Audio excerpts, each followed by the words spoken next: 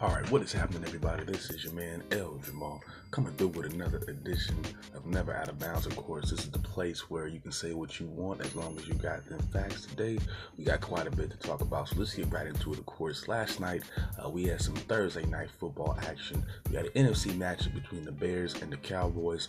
The Bears pull this one out. 31-24 is the final score here.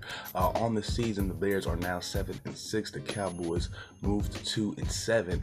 However, they are still first in the NFC East. Go figure. Let's break down the stats in this one. For the Cowboys on offense, of course, they were led by Dak Prescott, who went 27-49 for 334 yards, and a touchdown. Ezekiel Elliott would have 81 rushing yards and also 2 touchdowns. Mike Gallup was a leading receiver for the Cowboys with 6 catches, 109 yards. And Amari Cooper will bring in 6 catches for 83 yards and a touchdown. On defense, the Cowboys were led by defensive end Michael Bennett, who had 4 total tackles and a sack. Also, Dorian Thompson, the safety, who had 11 total tackles and a sack. And also linebacker Sean Lee, he would have 5 total tackles to add to that as well. For the Bears offensively, they were led by quarterback Mitch Trubisky. He would go 23-31 for 244 yards. He would also throw for 3 touchdowns. He would also throw for a pick as well. He would also add 63 yards on the ground as well as a touchdown there as well. David Montgomery will be the leading rusher with 86 rushing yards. Wide receiver Allen Robinson will catch 5 passes for 48 yards and 2 touchdowns. And the other wide receiver Anthony Miller, will catch a touchdown pass as well. On defense, the Bears were led by linebacker Nick Kwiatkowski. He would have 10 total tackles. Defensive back Kyle Fuller, he would have 6 total tackles. And safety Clinton Dix would have 6 total tackles as well. My takeaway from this one is I definitely think the Dallas Cowboys have issues this year. Defensively, I thought they'll be a lot better this year, but there's games that they played a lot better than this, but the Bears took a very early lead. It was a commanding 20-something to 0 lead almost, and I'm sitting there thinking in the back of my head damn, this is going to be a very ugly game. Of course, the Cowboys were able to make this close. They would score 17 points in the fourth quarter just to make this one close, but again, just not enough. This is not a team that can play from behind, and we're starting to see that this is a team that needs to have at least a good 10-point lead going into halftime or coming back from halftime in order, in my opinion, to hold on to wins here, because they're struggling against offensive teams such as the Bears. They're struggling to outpace teams such as the Bears, who we've already seen struggle, and we already know the trials and tribulations of Mr. Trubisky this year. A lot of people have said this is his last year. He should be removed from his starting spot. So for the Cowboys to come out and look like this, specifically offensively, and to not be able to match a team like this, and to be able to lose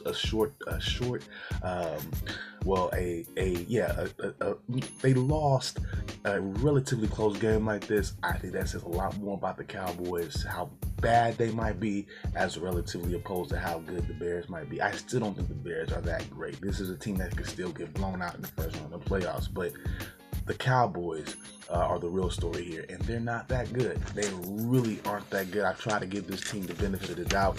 I'm going to say it starts with Jason Garrett. I think he needs to go at the end of this offseason. At the very start of the offseason. That's my personal opinion. But before we wrap everything up with the NFL, I'm going to go over my top 8 power rankings and also 3 key matchups, of course, because my teams in the top 8 have not played yet. Nobody in my top 8 at least, has played yet. So let's break down the top 8 real quick. At number 8, I have the Texans at 8-4. This team pretty much is in a position. I think they've already wrapped up the AFC South. I think the big question is now, they did beat the Patriots next week. I think the big question is, can they win a playoff game? Again, we've seen many years where the Texans may have had a good record. They come in there, they win the division, and they just end up falling face first in the playoffs. They've only had one first round victory, and that was in 2016. The big question is, can the Texans win the playoff game? I think they're good enough to win this division. I think they had that division already sewn up, if I'm not mistaken. They're going to have to win in the playoffs. At number 7, I have the Packers. The Packers, they are currently first in the NFC North, of course. Again, this team has a very middle-of-the-road offense in terms of I would say yes. Just middle in terms of just yardage. In terms of their receivers, they're below average. The only receiver really catching passes there is Devontae Adams. That's a really huge problem. They have no real tight end help. I think they were supposed to. What's his name over there? Jimmy Graham over there, the big tight end. He ain't doing nothing over there. He was there. He ain't doing nothing for them. In terms of their defense is a lot better. Compared to years before. But for some reason, that offense has not followed them, has not stayed as consistent. Offensively, I believe in terms of rushing the ball, they're about 17th or 18th in the league right now, so they're a little bit below the middle of the pack right now. I don't think they do. Well, first and foremost, there's nothing that they do extremely well, and that's why they're near the bottom of my rankings here. At number 6, I have the Bills here. I'm still a little bit iffy on them. They had a really good game against the Cowboys. They're going to have to beat the Patriots again.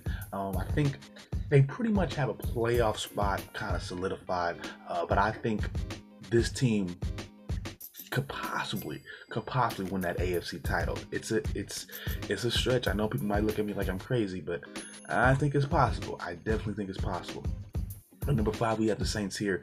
They are at 10-2. They recently wrapped up the NFC South last weekend with a win versus the Falcons. This team is another team here that plays teams a little bit close to the cup, regardless of how the referees call the game. They keep a lot of teams in the game.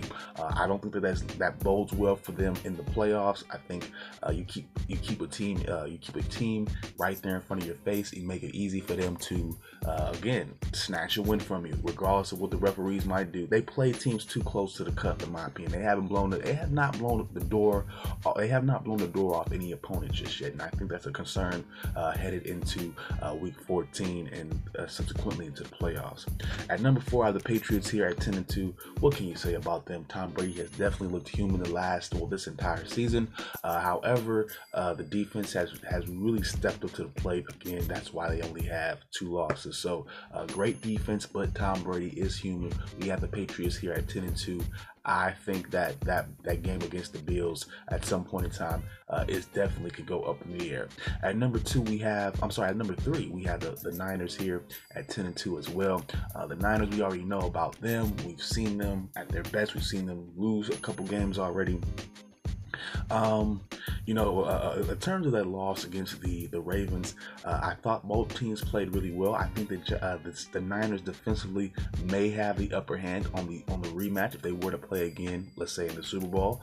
I do think that, but as far as I'm concerned, I'm still a little bit concerned about Jimmy Garoppolo. But again, I will not say so much about Jimmy Garoppolo. I think it's his receivers. I think they're missing an adequate standout wide receiver, and really that's what their situation. I think George Kittle can only do so much, especially with him dealing with his injuries the past couple of weeks. He can only do so much in terms of being a receiver. They're gonna have to really. Don't get me wrong. I thought Emmanuel Sanders would help them out to an extent, but I don't think it has. They're gonna need a really standout receiver. At some point, somebody's going to have to step up over the course of this season. At the number 2 spot, of course, we have the Ravens here at 10-2.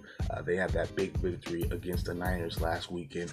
This weekend, we will talk about their key matchup. They have an important one, but as far as I know, this is one of the best running offenses in the league. This is the top running offense in the league.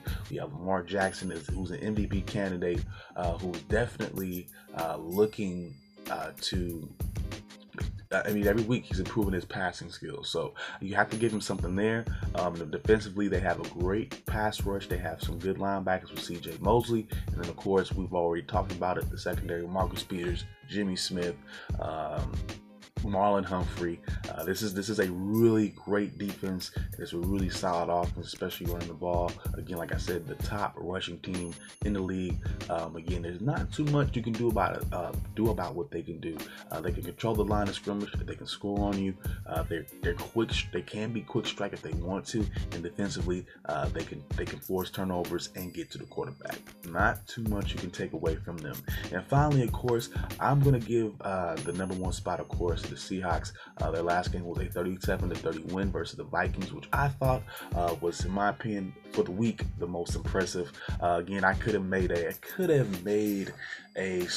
case here for the Ravens, but I just like the way the Seahawks have been looking as well the past few weeks. They are currently third in overall offense and third in rushing with 143.7 yards per game. They are also 10th in passing offense with 264.8 yards per game. However, they do have some injury concerns to be worried about, especially on the defensive line. Defensive ends Jadeveon Clowney, who's missing time because of a groin, and defensive end Zeke Ansah, who's missing time because of his neck, have been limited in practice this week. There is no guarantee about their status just yet, so that may be somewhat of a factor in this week's game for them. But let's move on. We're going to talk about three key matchups in the league going into this week, and like I said, well, of course, there wasn't a key matchup last night, so we'll be all right. The first matchup here is the Ravens and the Bills. The Ravens coming in this one, of course, 10-2. The Bills coming to this one, 9-3. Both teams have similar quarterbacks, that being Josh Allen and Lamar Jackson. Very mobile, but they can make plays on with their arm as well. I think Lamar's a little bit more deft than that. I think the Ravens definitely have a more potent running game, so I think offensively I could easily give the Ravens the edge. Defensively is where we're going to have the big questions, because the Bills have a top 5 passing defense, and their rush defense is nothing to sneer at as well. If Buffalo is able to get a few turnovers, they can definitely make this game very difficult for Lamar Jackson and company. But I'm going to give Lamar Jackson the edge, the Ravens the edge here. I think they do have a better. I think the Bills may have the better defense, but I think Lamar Jackson can just make a few plays and really be the X factor in a game like this. I have the Ravens winning this one by at least 7 points. Again, it's going to be a very difficult win for these guys, very defensive oriented. So do not be surprised this game is like a one. If both of these teams have a difficult time getting 3 scores or more. Let's move on to the Niners and the Saints. This is a big time NFC matchup. The Niners are in the quest for their division. The Saints have already locked it down. They both have the same record at 10-2. The Niners have looked pretty good throughout the season. The Saints, like I said, they keep teams closer, and they keep teams within the game. I don't see the Saints starting off very fast. I see the Niners possibly having a fast start. I just like the Niners defensively. I have a lot of love for Nick Bosa, and those guys there, DeForest Buckner. I'm going to get the Niners in this edge in this one, and I'm going to actually give them a 2-touchdown edge in this one. I see where the Saints can score some points and keep it exciting. I just don't see where the Saints can win. Finally, moving on, we have the Chiefs and the Patriots. The Chiefs coming to this one 8-4. The Patriots are 10-2. With all that being said, what I said before about the Patriots and about Tom Brady looking average and human, I'm still going to give them the nod in this game. I like that defense too much. I don't really trust Kansas City's. I think there's a lot to be made about that Oakland game last week. Oakland just has a lot of issues in terms of offense. For one, we don't have a standout wide receiver. Neither did the Patriots, but I will say this: the Patriots do have better receivers. I think they definitely, in a way, they have a better offensive line than the Raiders do. They definitely have a better defense than the Raiders do as well. So I think I got the Patriots winning this one by at least a score. I don't trust Kansas City's defense in a game like this. That's just my opinion. They're on the road as well. I think Tom Brady has something. He has a little bit something extra in the tank. Don't ever count him out. All right, y'all. I am going to take a quick break, and when we come back, we'll be talking some NBA action from last night. I got some news to go over there as well. All right, y'all. I'll be right back.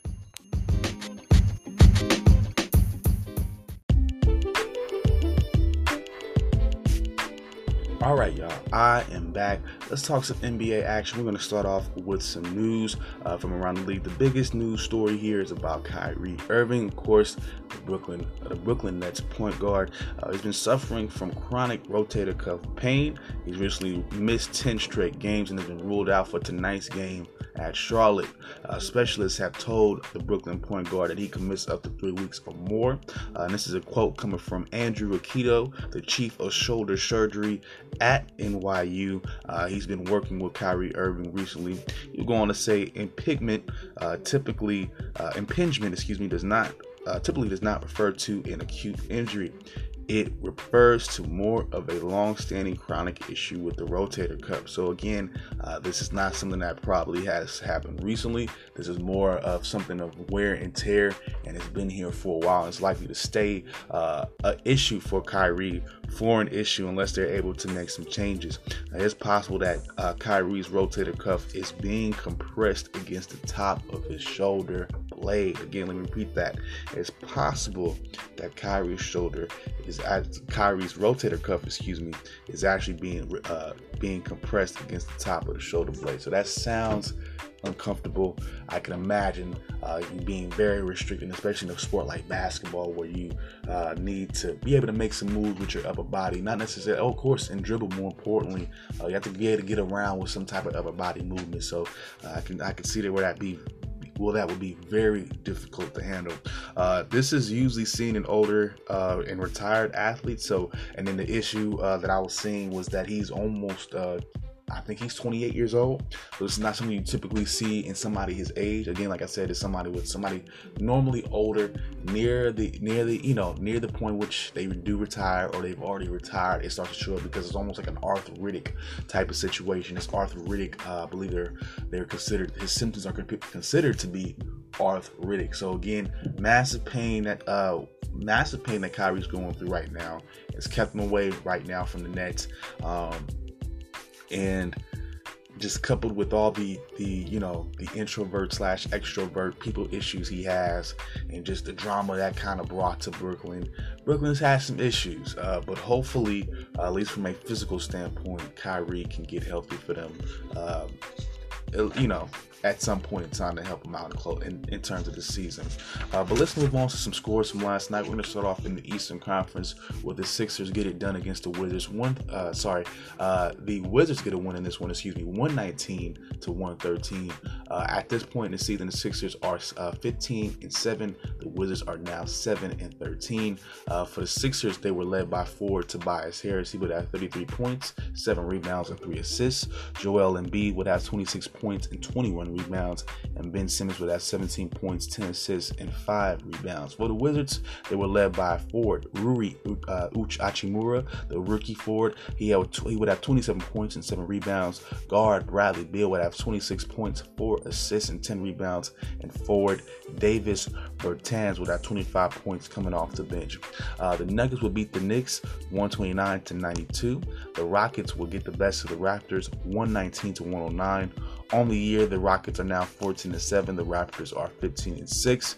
For the Rockets, they were led by James Harden. He would have 23 points, 3 assists, and also 7 rebounds. Ben McLemore would have 28 points, 3 rebounds, and 2 assists. And Russell Westbrook would have 19 points, 11 assists, and 13 rebounds. For the Raptors, they were led by forward Pascal Siakam. He would have 24 points and 9 rebounds. He would have 2 assists to add to that as well. Guard Fred VanVleet would have 20 points, 5 assists, 6 rebounds. Try saying that fast 3 times. Fred VanVleet. You see, don't work. Fred VanVleet. I gotta take my time, man. Anyways, and finally, Kyle Lowry, the guard, would have 19 points, 8 assists, and also 5 rebounds. Moving on, we finally got the Suns getting the best of the Pelicans last night in overtime. 139-132 is the final score here. The Suns are now 10-11, and the Pelicans are 6-16. Let's break down the stats in this one as well. For the for the Suns, they were led by guard Devin Booker. He would have 44 points. He'd also have 9 assists and also 8 rebounds. Center Frank Kaminsky would have 20 points and 6 rebounds. And guard Cameron Johnson would have 18 points coming off the bench. For the Pelicans, they were led by guard JJ Redick. He would have 26 points. He'd also have 4 rebounds and 2 assists to that total as well.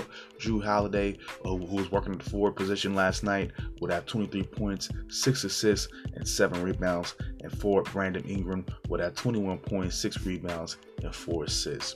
We're gonna before I let you guys go, I'm gonna give you guys an update on the standings right now at this point in the week. For the Eastern Conference, we have the Bucks, who are still on top. They are 19-3, I believe. They've won 13 in a row. Yes, they won their 13th in a row.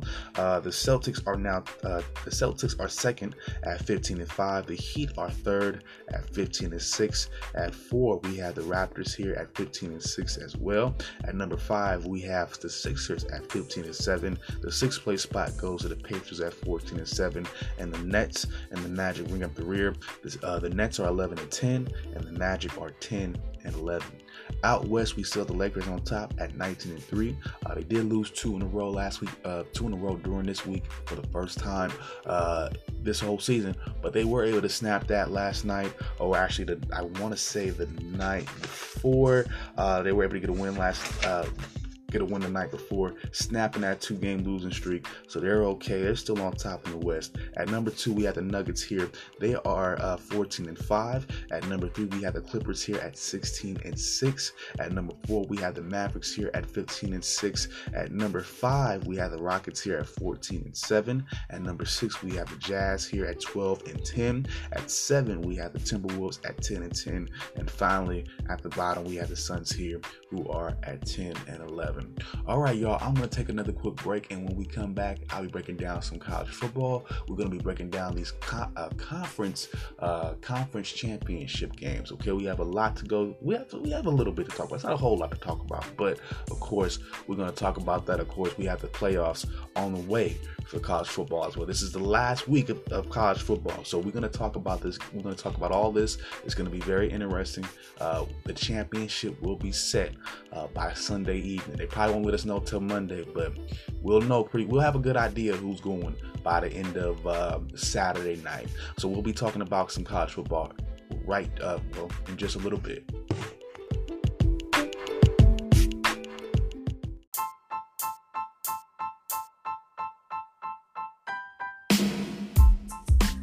All right, y'all, I'm back. Let's break down some college football.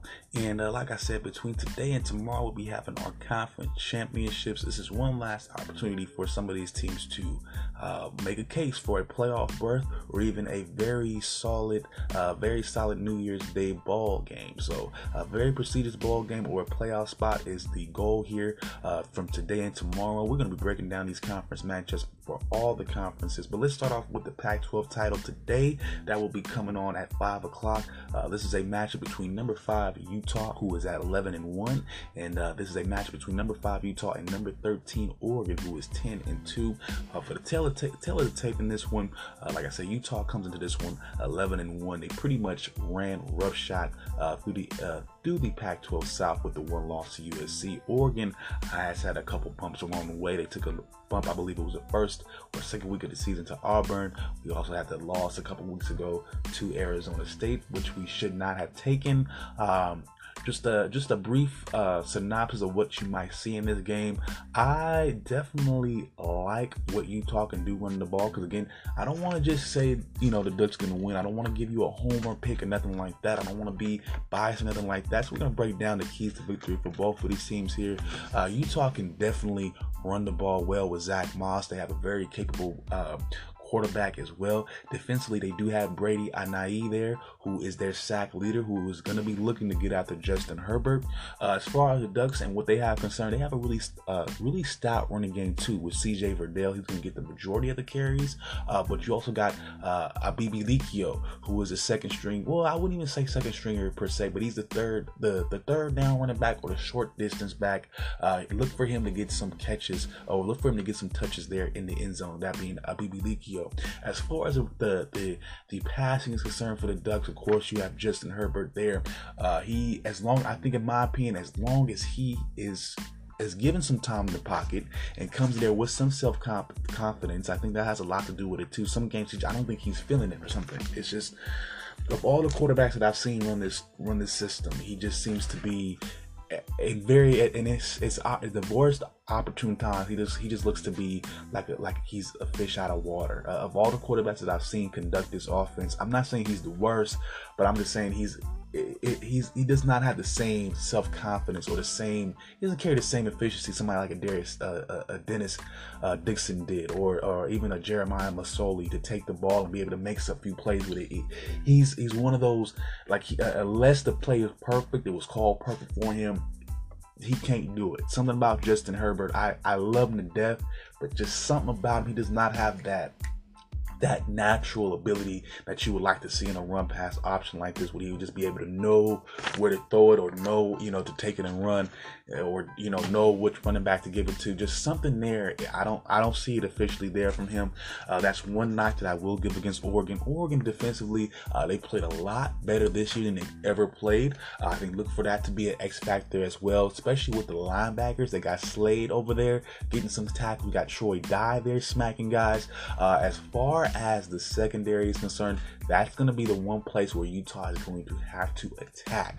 Now, with that being said, this game is a wash to me, because I really honestly think you have to look at, for Oregon, with 2 losses, you have to look at 2 things. How do they perform? What was their less, out of the 2 losses, what was their worst loss? Of course, you want to look at that Arizona State game where they looked to be kind of out of sorts from the beginning. They weren't able to score early. They tried to rally back late. In my opinion, that was the worst loss, because, again, Justin Herbert looked to be tremendously out of sorts. If Utah is able to do anything remotely to that, by all means, you have to give them the edge. If we look at Oregon in their best loss, which was against Auburn, we're looking at a team that pretty much defensively kept them in the game throughout the entire process. And I think even in the Arizona State loss, the defense was able to do some things to get them back into the game, at least get the ball back for them, even if it meant forcing a three and out, even if you gave up some yards. So, and then you have to look at Utah and their one and only loss, which was against USC. And that USC game was pretty close, and USC was able to win, pretty much in the last quarter of the game. So I think, just knowing what I've seen from both teams this year, I think this game is pretty close. I think it does come down to the third and fourth quarters, and whoever makes the plays there. I think halftime adjustments will be key in this particular game here. And just because I don't want to be the biased guy, I'm going to take, I just have a feeling that Utah can pull this one out. I think it will be good for the Pac-12 to have somebody represent them. I'm not too sure how far they go into the playoffs, but if the Pac-12 is going to want a representation in the college football playoff, Utah is going to have to win, because Utah is the only team realistically that has the shot. Oregon has lost that position. They took that L to ASU. It's a wrap. If Utah loses, there's no Pac-12 team that has a chance at this point, because there's no way, unless you have to, if you have like losses between, if you have the 10th place team, the 8th place team, the 12th, everybody above Oregon takes losses, which of course is not going to all happen. I don't see how you do it. A lot of people have to take some losses in order for Oregon to even be considered. If Utah gets a win here, I think they solidify their spot, because again, you have to remember that 4th place team, Georgia, is we'll talk about that game in just a second. And the playoff rankings, just so you guys can get an idea. But for Utah, they are on the outside looking in. So if they are able to win this game, they are the very first team on the outside. So again, if that number 4 team loses, which we'll talk about in just a second, they do have a spot to get back in. But let's move on. We're going to go down to the Big 12 title here. Number 7 Baylor will be taking on number 6 Oklahoma. This will be tomorrow at 9 a.m. Both teams coming to this one at 11-1. Both teams have frenetic offenses that put up a lot of points on the scoreboard. Both of these teams do have questionable defense. I would even say more so for Oklahoma. They give up a tad bit more points than Baylor. With that being said, though, however, I do believe that these teams have already played against each other as well. It's a barn burner, so this one's going to be hard to say. Expect a lot of points to be scored. I would not be surprised if we're talking, let's just say, at least 100 points between both teams. If I could go over 100, if I can go over or under 100, I would say why not over? Both of these teams have very, offense or pass heavy offenses that emphasize scoring the ball quickly and deep down the field with field stretching plays. So if I were to make a decision about this one, I'm gonna go just with the sure money, the team that's had a playoff appearance before, that's one that I've seen recently won a Big 12, and I know I could be wrong for this, but I'm just gonna go with what my gut tells me, what I've known, what I've seen happen before. I'm gonna go with number 6 Oklahoma. Again, this is gonna be a lot of points scored. I believe it has a potential to be over 100 points. I see Oklahoma winning this one by 5 points to by 3 to 5 points at the most. But look for Baylor to be up on that ass up until the very last minute. This is one of those whoever has the ball last deals wins type of deals. That's what I see happening. Up next, we have at the same time the Sun Belt Championship. This matchup is going to be, and again, the Sun Belt is a conference you might not know all about. It's one of those smaller mid-major conferences. I have had a difficult time keeping up with this one over the course of the year because there's just so much going on in the Power 5. But we have the Sun Belt Championship tomorrow against Louisiana Lafayette and number 21 Appalachian State. Louisiana Lafayette comes into this one 10-2. Appalachian State comes in here 11-1. I think Appalachian State is all around the better team. They've had a couple top 25 victories for their sake. For Louisiana Lafayette, they run the ball pretty damn well. I actually do know for a fact they're one of the top teams in rushing within that conference. But I'm going to take Appalachian State in this one. They've beaten a lot more credible opponents. Coming in at 11-1, I just think they just have enough to get it done in that one. But we're going to move on to the American Athletic. This game will be tomorrow at 12:30. We have Cincinnati and Memphis heading at each other. Cincinnati is number 20 in the nation, and they are 10-2 currently. And Memphis is number 17. They are 11-1. These two teams have already faced off against each other a couple weeks ago, which was a pretty exciting game. I definitely like Memphis in this one. They have a lot of great players offensively, especially in that receiver department. You got cats like Coxie, so on and so forth. I think both teams can score. Again, this is kind of almost like a Baylor-Oklahoma game. You have a potential of that. Both of these teams can score pretty well. Cincinnati has a very great running game. But I have Memphis here getting it done here. I just think offensively, they have way too many people that they can give the ball to. They even got one of their wide receivers who's a very good rushing threat as well. He can break off and get a few plays as well. So I got Memphis. In about a 14-point lead in this one. I just think Memphis is the better team. We also have another important one here. We have the number 4 matchup between LSU. The SEC match. The SEC championship here is going to be really important here. Number 4 Georgia, of course, going to be taking on number 2 LSU, and this is, of course, according to the playoff rankings. So again, Georgia's at the bottom of the playoff rankings at number 4. LSU is, of course, right behind Ohio State. Georgia comes into this one 11-1. I got LSU at 12-0, of course.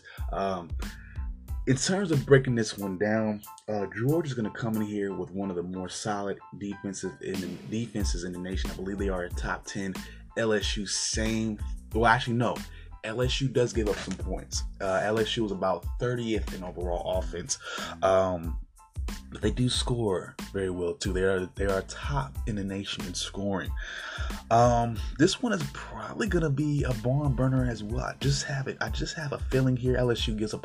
I don't have a feeling. This is a fact. LSU does give up a fair amount of points. The better the team that they play, the better the team that they play, the more points they're liable to give up. That's just how LSU plays. But I definitely have Joe Burrow here as my X factor. I like Joe Burrow as a leader. I like that running game with Edwards-Helaire. I'm going to ride with the LSU Tigers in this one. Again, that's why I'm saying this is a very important game tonight for Utah to win, because especially if LSU is able to beat out Georgia tomorrow. That opens up that number 4 spot. Let's just be real here. Is more than likely going to go to Utah. If we're gonna use our brains here, and it should. It should. If the number 4 team, because again, Georgia is the number 4. They take a loss again, they're going to have to move down. So with Utah coming off of a top 25 victory in a conference championship game, a victory against a top 15 team in a conference championship game, neutral site game, there's no reason that Utah doesn't put itself into the playoffs. So it's very indicative that Utah gets this win tonight, because it will pretty much set the stage for what happens tomorrow. Moving on, we have in the Mountain West, we have Hawaii, who's at 9-4, taking on number 19 Boise State, who's at 11-1. This game is at 4:30 tomorrow. What can we say about this one? For those of you who know the Mountain West, let's just call it like it is. This is Boise's conference to lose. This has always been the case. Hawaii does bring in a potent offense that averages about 30 points a game.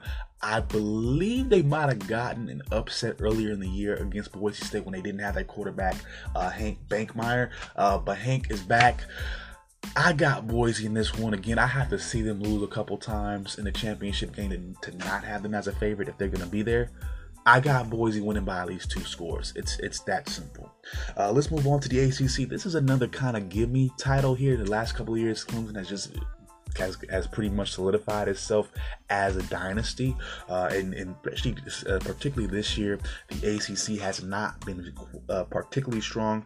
This year in the ACC championship, number 3 Clemson will of course be facing off against number 23 Virginia. Clemson of course comes into this one 12-0 undefeated. Virginia is 9-3. They've had some pretty good victories over the course of the year as well. They are led by Bryce Perkins at the quarterback spot, really competent passer. I just think he's going to go into the Lions Den in this one.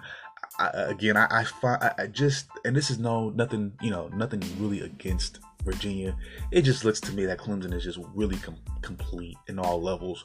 I got Clemson winning this one by at least three scores.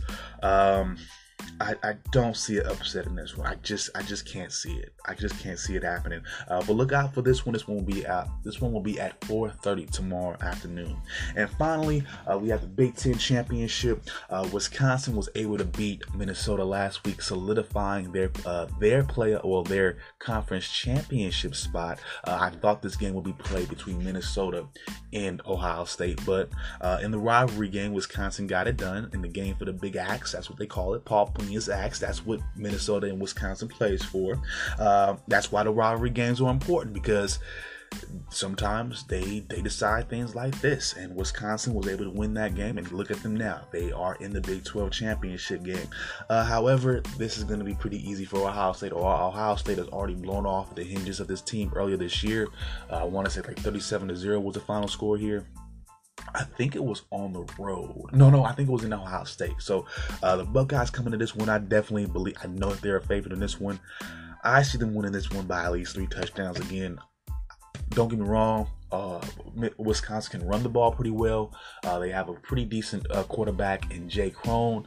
They have a good running back with Jonathan Taylor. I just don't think it's enough. Their receivers, it's not enough. The line, it's not enough. It's not enough for whatever how Ohio State's bringing to the table. Just know this. Justin Fields, come on now. And again, if the first matchup wasn't so much of a blowout, then I might give them a shot. But it was 30. If it wasn't a shutout, then I think Wisconsin only scored 1 touchdown. So I like Ohio State to win this one. As far as I can tell, just looking at everything right now, everything should go by the letter. I think the favorite team is pretty much going to win in every matchup. I think the only game that's a real life toss up, in my opinion. Let's keep it real here. I'm gonna keep it real here. I'm gonna say Oregon and Utah. Actually, I mean, if you want to make a case for Baylor and Oklahoma, that could be a toss up. There's a few toss ups in this one. Looking at it back again, I would definitely take Oregon and Utah as a toss up game. I think Oregon has a shot to upset Utah. Baylor, Oklahoma could go either way. I've already told you I see it going above 100 points in terms of both teams scoring. So that game could go either way. As far as the SEC is concerned, I like Georgia, and I mean not Georgia, but I like LSU in that one. I definitely do. I don't see an upset in this one either. Yeah, I think everything except for the Big 12 and the Pac-12, I think that goes pretty much every other championship game goes as it should go as it should. The favorite is pretty much going to win that, and again, for all intents and purposes, this is the last chance for Baylor and Utah to make their way, because again, Georgia's going to end up losing. I know it. Georgia's losing. You can say what you want, but Georgia's not going to beat LSU, and if they do beat LSU. Wow. That's all I'm gonna say. I don't know. At that point, you got me. I don't know who's gonna make it at that point. That's it. I mean, I can only make some decisions based on if Georgia doesn't make it, because I know that's more likely to happen. If LSU loses, I wouldn't know where to start. All right, y'all. I'm going to take another quick break, my last break. And when I come back, I have another review for you guys. Today, I'll be reviewing Harriet. A very, very powerful, very good movie. I'll be talking about that in just a second. All right, y'all.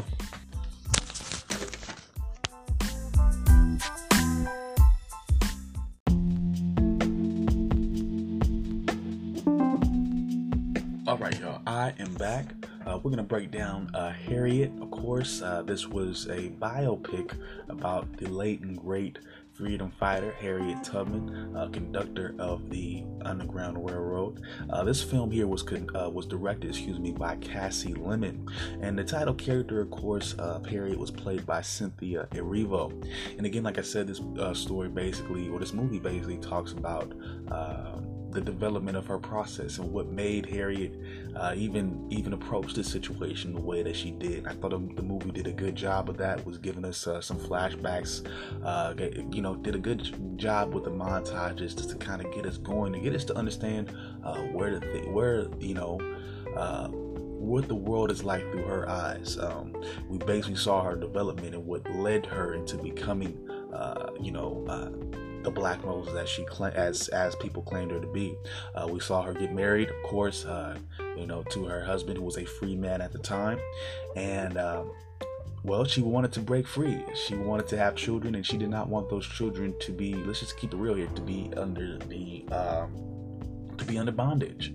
And there was a situation in which her slave master, played by Joe Alwyn, his name was Gideon in the movie. That's his name in real life. His real life name, the real life slave master to Harriet at the time was Gideon Brodus, played by Joe Alwyn. There was a point in time, especially in the beginning, where they had realized, at least Harriet's family, that she got married and she wanted to be free, and there was an agreement that they would let her family go at some point in time, or let her family go at some point in time, and they decided to renege on that. This is nothing new. This is what slave masters did forever and a day.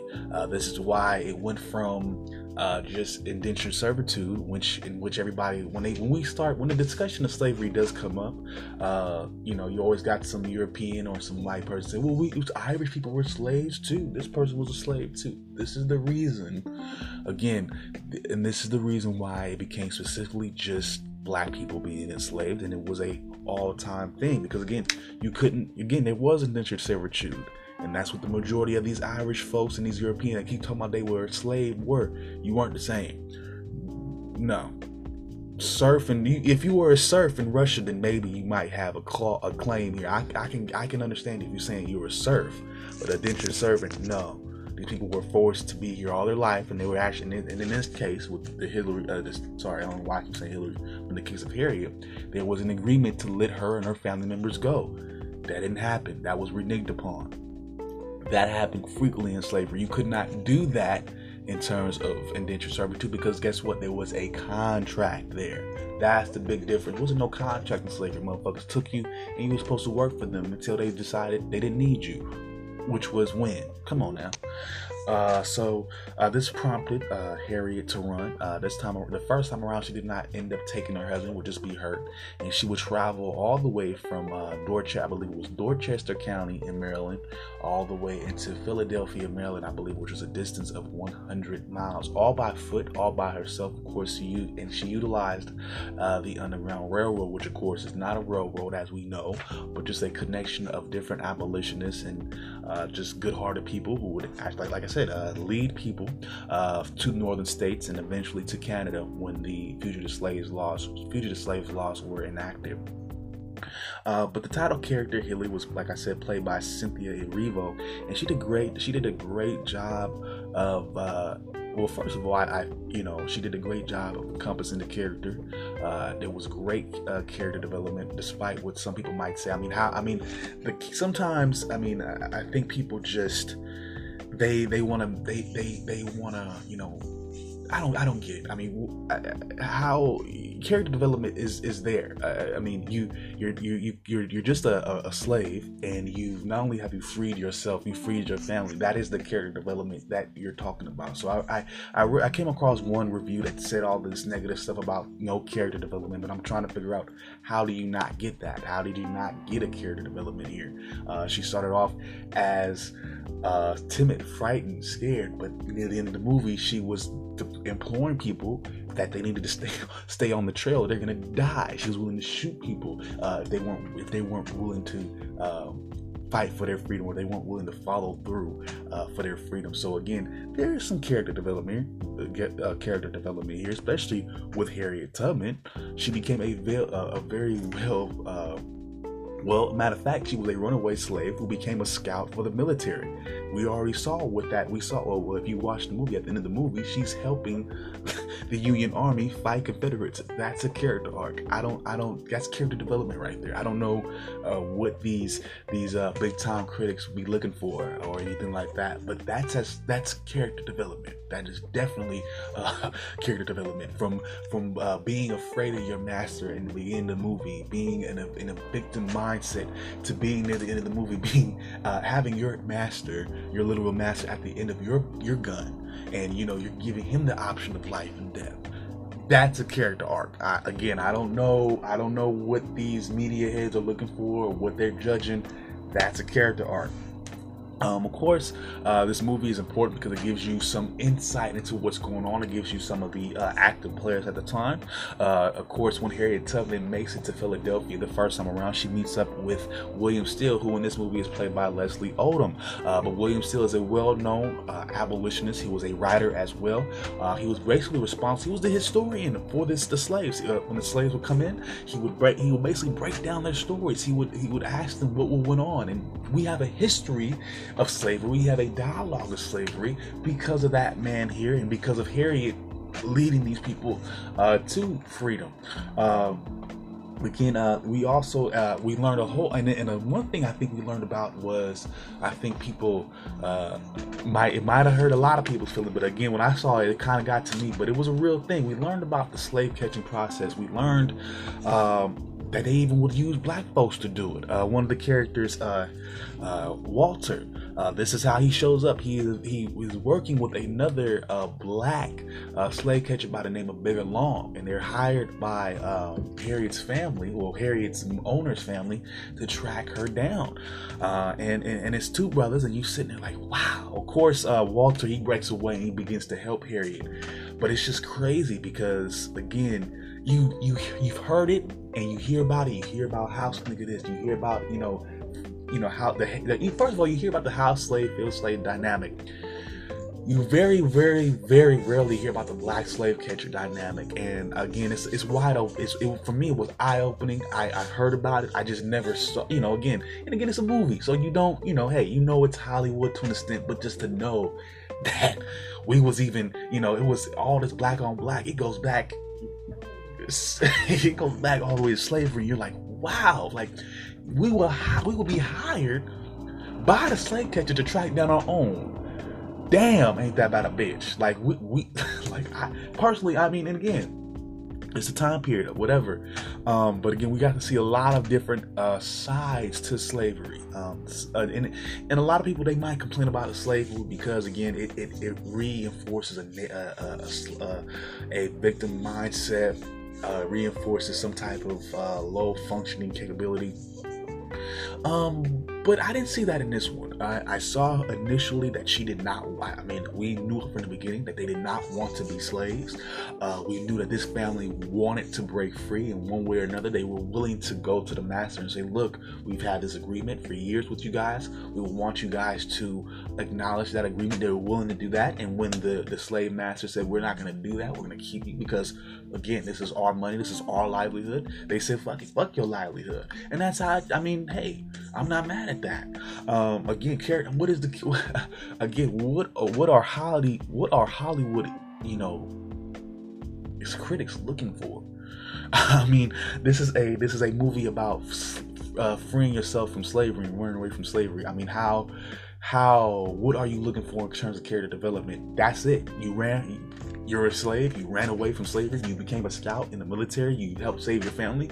You developed as a character. I mean, again, a lot of the stuff I really don't see here. Not everybody. I mean, of course, even characters like Walter Grew, even some of the auxiliary characters like Walter Grew. He came in there, like I said, he was a slave catcher working with Bigger Long, working to catch Harriet Tubman. He sees the plight that they're going through. They don't tell us that. I mean, there was no real dialogue in the movie, I don't think, in which he said, look, this is why I do what I do in terms of catching slaves. This is, what I do. And there was no dynamic between him and Harriet where she said to him, at least in the course of the movie, so we don't know how it came about, in which he told him, hey, or convinced him to join the other side, or we don't know what necessarily made him join the other side per se, but he ended up saying, hey, this is wrong. I'm gonna help out my people, and it risked his life. It even risked his life. And you get a chance to see how, the whole, at least in the northern states, you saw the white abolitionists that gave a damn for real. You saw them making moves. You saw them, doing things to help us out. You saw what blacks were doing to help themselves, notably through the trials and tribulations of what Harriet was doing. We were freeing ourselves, more importantly, and then eventually we became the soldiers that fought in the war that would free us for one reason or another, whether it was for business, whatever they want to talk about nowadays. But at least not. I mean, of course we know it was for business, but again, we had to still be free. And again, the character development is right in front of your face. It's not that hard to see. I think Cynthia Erivo did a very captivating job of getting the character right. She had her body, in my opinion. I mean, of course, you never saw Harriet Tubman, but she had it down. I mean, whatever, what was given to her, she worked well with what she had. She worked well with all that. All the historical evidence, I thought they did a good job of depicting that. And I think when you have a historical piece, unless specifically the director or producer says this is going to be a specific, they tell you off the top this is going to be some sort of reimagining, I'm expecting something to be historically accurate, more importantly. And as far as I know, this movie is as correct to the T as possible. So that's the most important thing. I think a lot of the other silly arguments this movie might have, that they might have against this movie, I think are petty. And I think if you watch the movie for what it is, coming in there with an understanding of who Harriet Tubman already is, what time period we're talking about, what time period we're discussing here, you'll enjoy it yourself. I personally gave it a 10 out of 10 because of numerous factors, but for one, it being extremely, I would say, true to the story, as much as they can be. There might have been minor details that they might have glossified for Hollywood, because they do that. But in terms of the plot itself, in terms of the situation that you see, the names and the dates, that's all real. And if we're talking an historical picture, that's one of the main things that make a difference. Miss Erivo did a great job acting. Everybody involved in that did a great job. Even the slave master, they were all convincing. We got to see a different side of the white establishment, the white planter establishment. Again, not to say that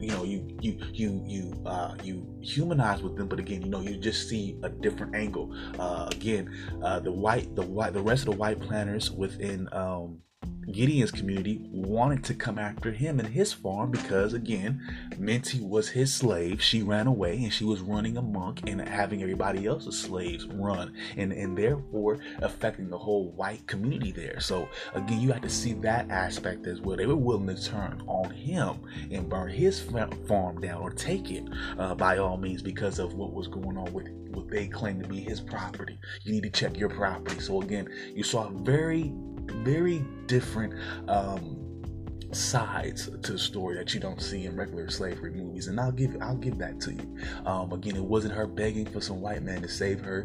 It wasn't her, like 12 years a slave type of shit. No, she ran. She found her way, and she was assisted along the way by black and white folk. But again, the original breaking free from bondage, and this is the most important thing about it, was, and I think this movie did this right, definitely. It made the fight for freedom. Now again, they included white politicians, they included white abolitionists, don't get me wrong, and I'm not, whatever, and that was a part of the movement, but it made sure to let you know that Harriet